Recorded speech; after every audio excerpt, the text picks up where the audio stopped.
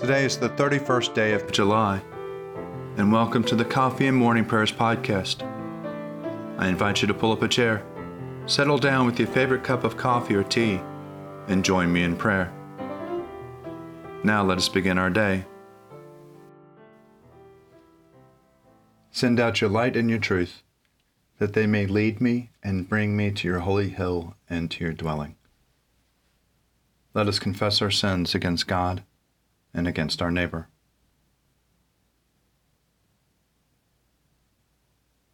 Most merciful God, we confess that we have sinned against you in thought, word, and deed, by what we have done and by what we have left undone. We have not loved you with our whole heart. We have not loved our neighbors as ourselves. We are truly sorry and we humbly repent. For the sake of your Son, Jesus Christ, have mercy on us and forgive us, that we may delight in your will and walk in your ways, to the glory of your name. Amen. Almighty God, have mercy on you, forgive you all your sins through our Lord and Savior Jesus Christ, strengthen you in all goodness, and by the power of the Holy Spirit, keep you in eternal life. Amen. Lord, open our lips, and our mouth shall proclaim your praise. Glory to the Father, and to the Son, and to the Holy Spirit, as it was in the beginning, is now, and will be forever. Amen. Alleluia. Come, let us sing to the Lord. Let us shout for joy to the rock of our salvation. Let us come before his presence with thanksgiving, and raise a loud shout to him with psalms. For the Lord is a great God, and a great King above all gods. In his hand are the caverns of the earth, and the heights of the hills are his also. The sea is his, for he made it, and his hands have molded the dry land. Come, let us bow down and bend the knee, and kneel before the Lord our Maker. For he is our God, and we are the people of his pasture and the sheep of his hand. Oh, that today you would hearken to his voice. My soul proclaims the greatness of the Lord. My spirit rejoices in God my Savior. For he has looked with favor on his lowly servant. From this day all generations will call me blessed. The Almighty has done great things for me, and holy is his name. He has mercy on those who fear him in every generation. He has shown the strength of his arm. He has scattered the proud in their conceit. He has cast down the mighty from their thrones, and has lifted up the lowly. He has filled the hungry with good things, and the rich he has sent away empty.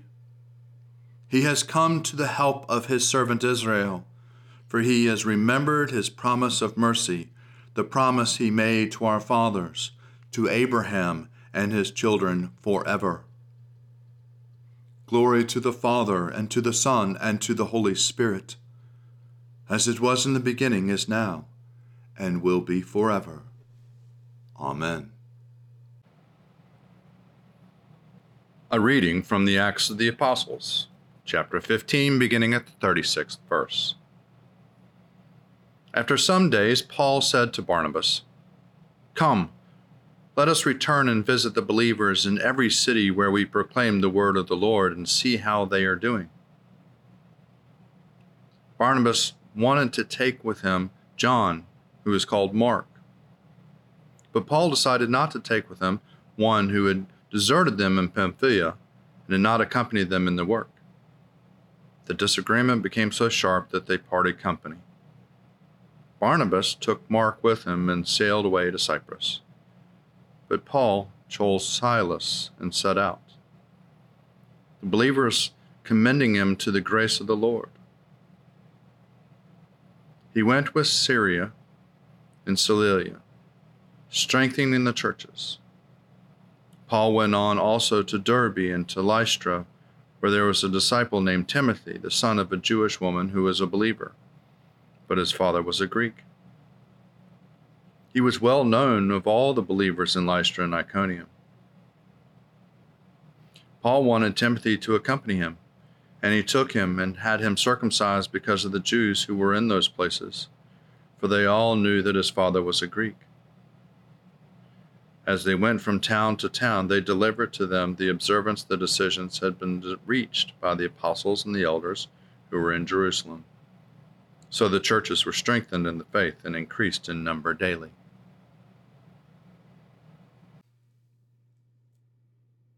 O ruler of the universe, Lord God, great deeds are they that you have done, surpassing human understanding. Your ways are ways of righteousness and truth, O King of all the ages. Who can fail to do you homage, Lord, and sing the praises of your name? For you only are the Holy One. All nations will draw near and fall down before you, because your just and holy works have been revealed. Glory to the Father, and to the Son, and to the Holy Spirit, as it was in the beginning, is now, and will be forever. Amen. A reading from the Gospel according to Mark, chapter 6, beginning at the 14th verse. King Herod heard of Jesus preaching and his miraculous deeds, for Jesus' name had become known.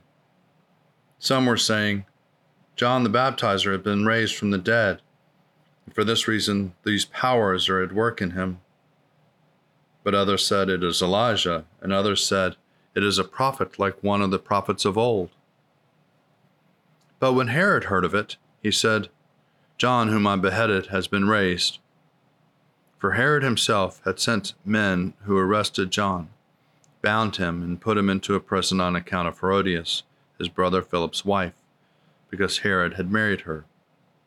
For John had been telling Herod, it is not lawful for you to have your brother's wife. And Herodias had a grudge against him and wanted to kill him. But she could not, for Herod feared John, knowing that he was a righteous and holy man, and he protected him. When he heard him, he was greatly perplexed, and yet he likened to listen to him. But an opportunity came when Herod of his birthday gave a banquet for his courtiers and officers and for leaders of Galilee. When his daughter Herodias came in and danced, she pleased Herod and his guest. And the king said to the girl, Ask me for whatever you wish, and I will give it.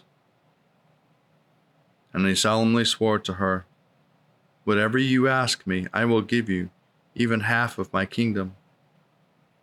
She went out and said to her mother, What should I ask for? She replied, The head of John the Baptizer. Immediately she rushed back to the king and requested, I want you to give me at once the head of John the Baptist on a platter.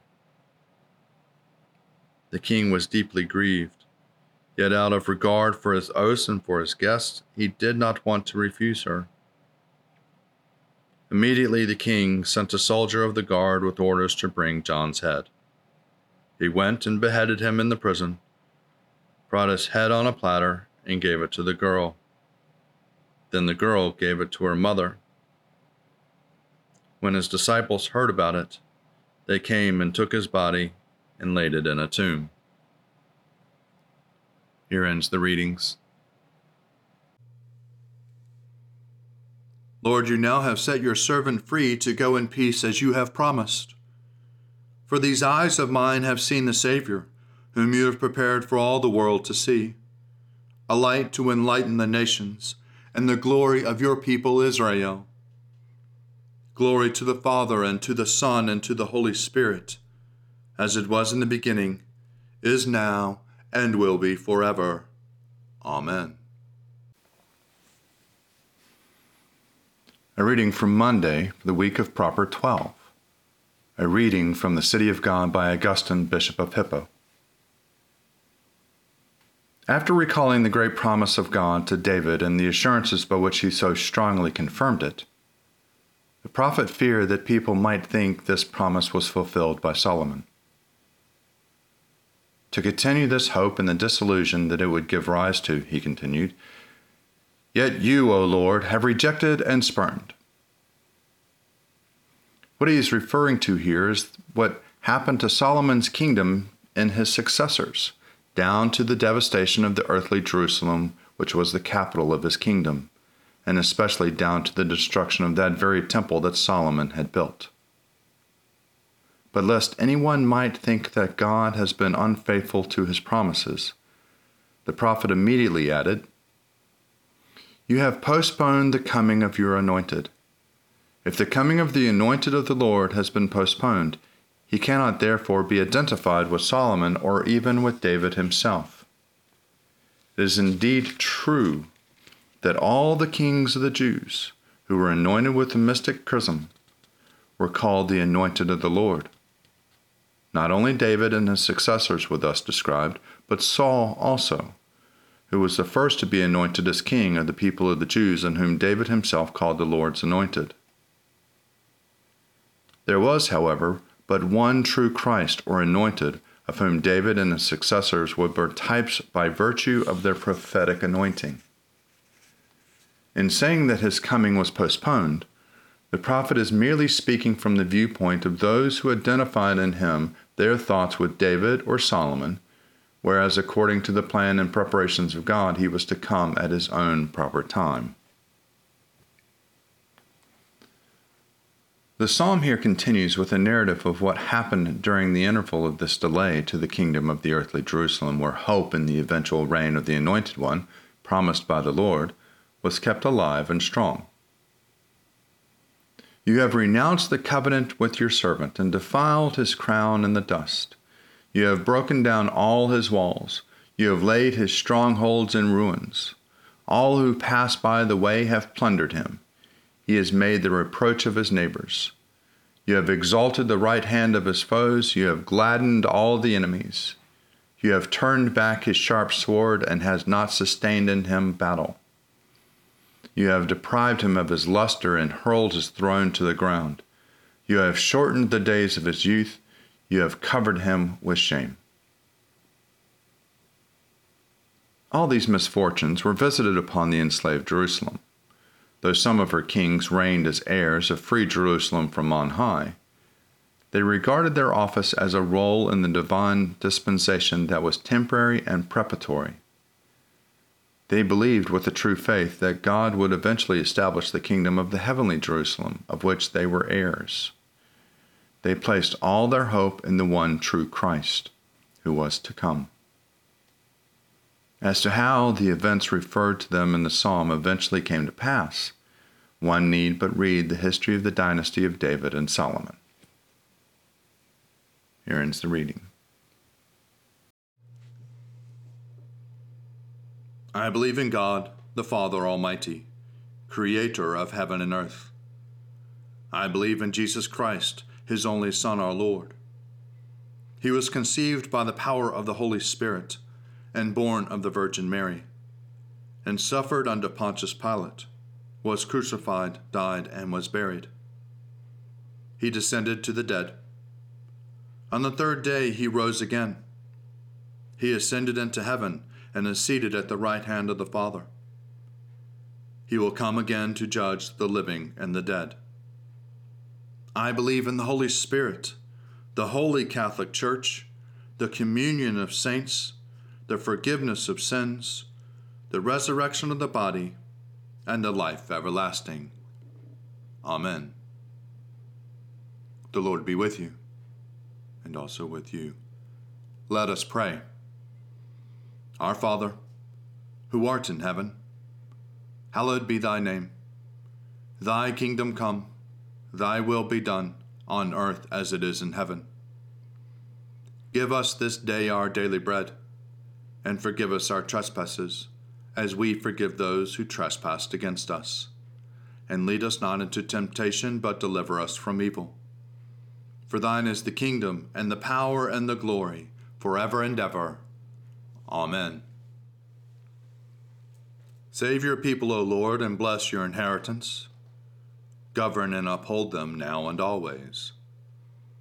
Day by day we bless you.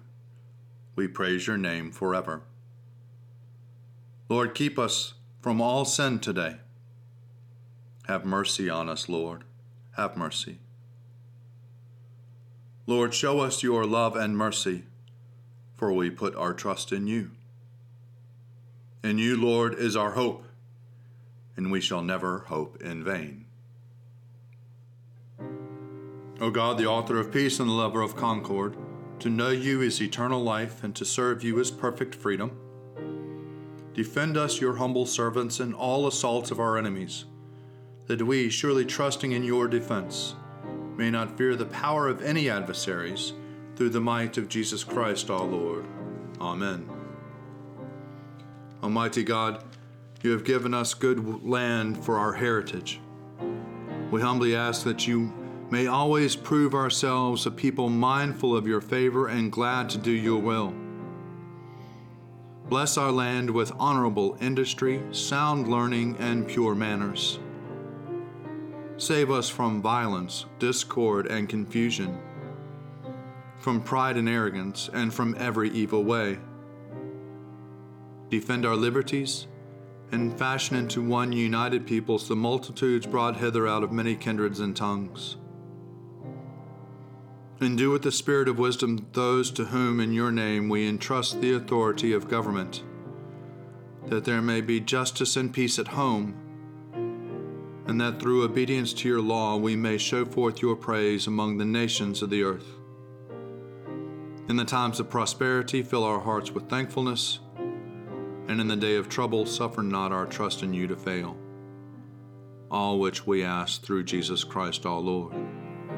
Amen.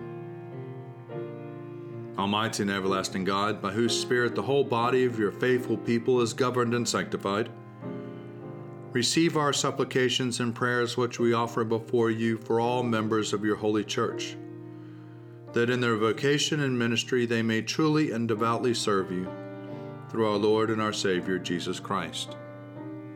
Amen. Almighty God, Father of all mercies, we, your unworthy servants, give you humble thanks for all your goodness and loving kindness to us and to all whom you have made.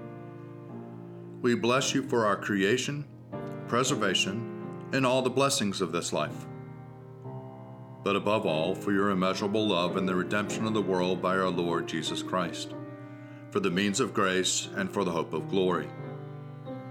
And we pray, give us such an awareness of your mercies, that with truly thankful hearts we may show forth your praise, not only with our lips, but in our lives, by giving up ourselves for your service, and by walking before you in holiness and righteousness all our days. Through Jesus Christ our Lord, to whom with you and the Holy Spirit be honor and glory throughout all ages. Amen. Almighty God, you have given us grace at this time with one accord to make our common supplication to you. And you have promised through your well-beloved Son, that when 2 or 3 are gathered together in his name, you will be in the midst of them. Fulfill now, O Lord, our desires and petitions as may be best for us, granting us in this world knowledge of your truth, and in the age to come, life everlasting. Amen. Let us bless the Lord. Thanks be to God. Glory to God, whose power working in us can do infinitely more than we can ask or imagine. Glory to him from generation to generation in the church, and in Christ Jesus forever and ever. Amen.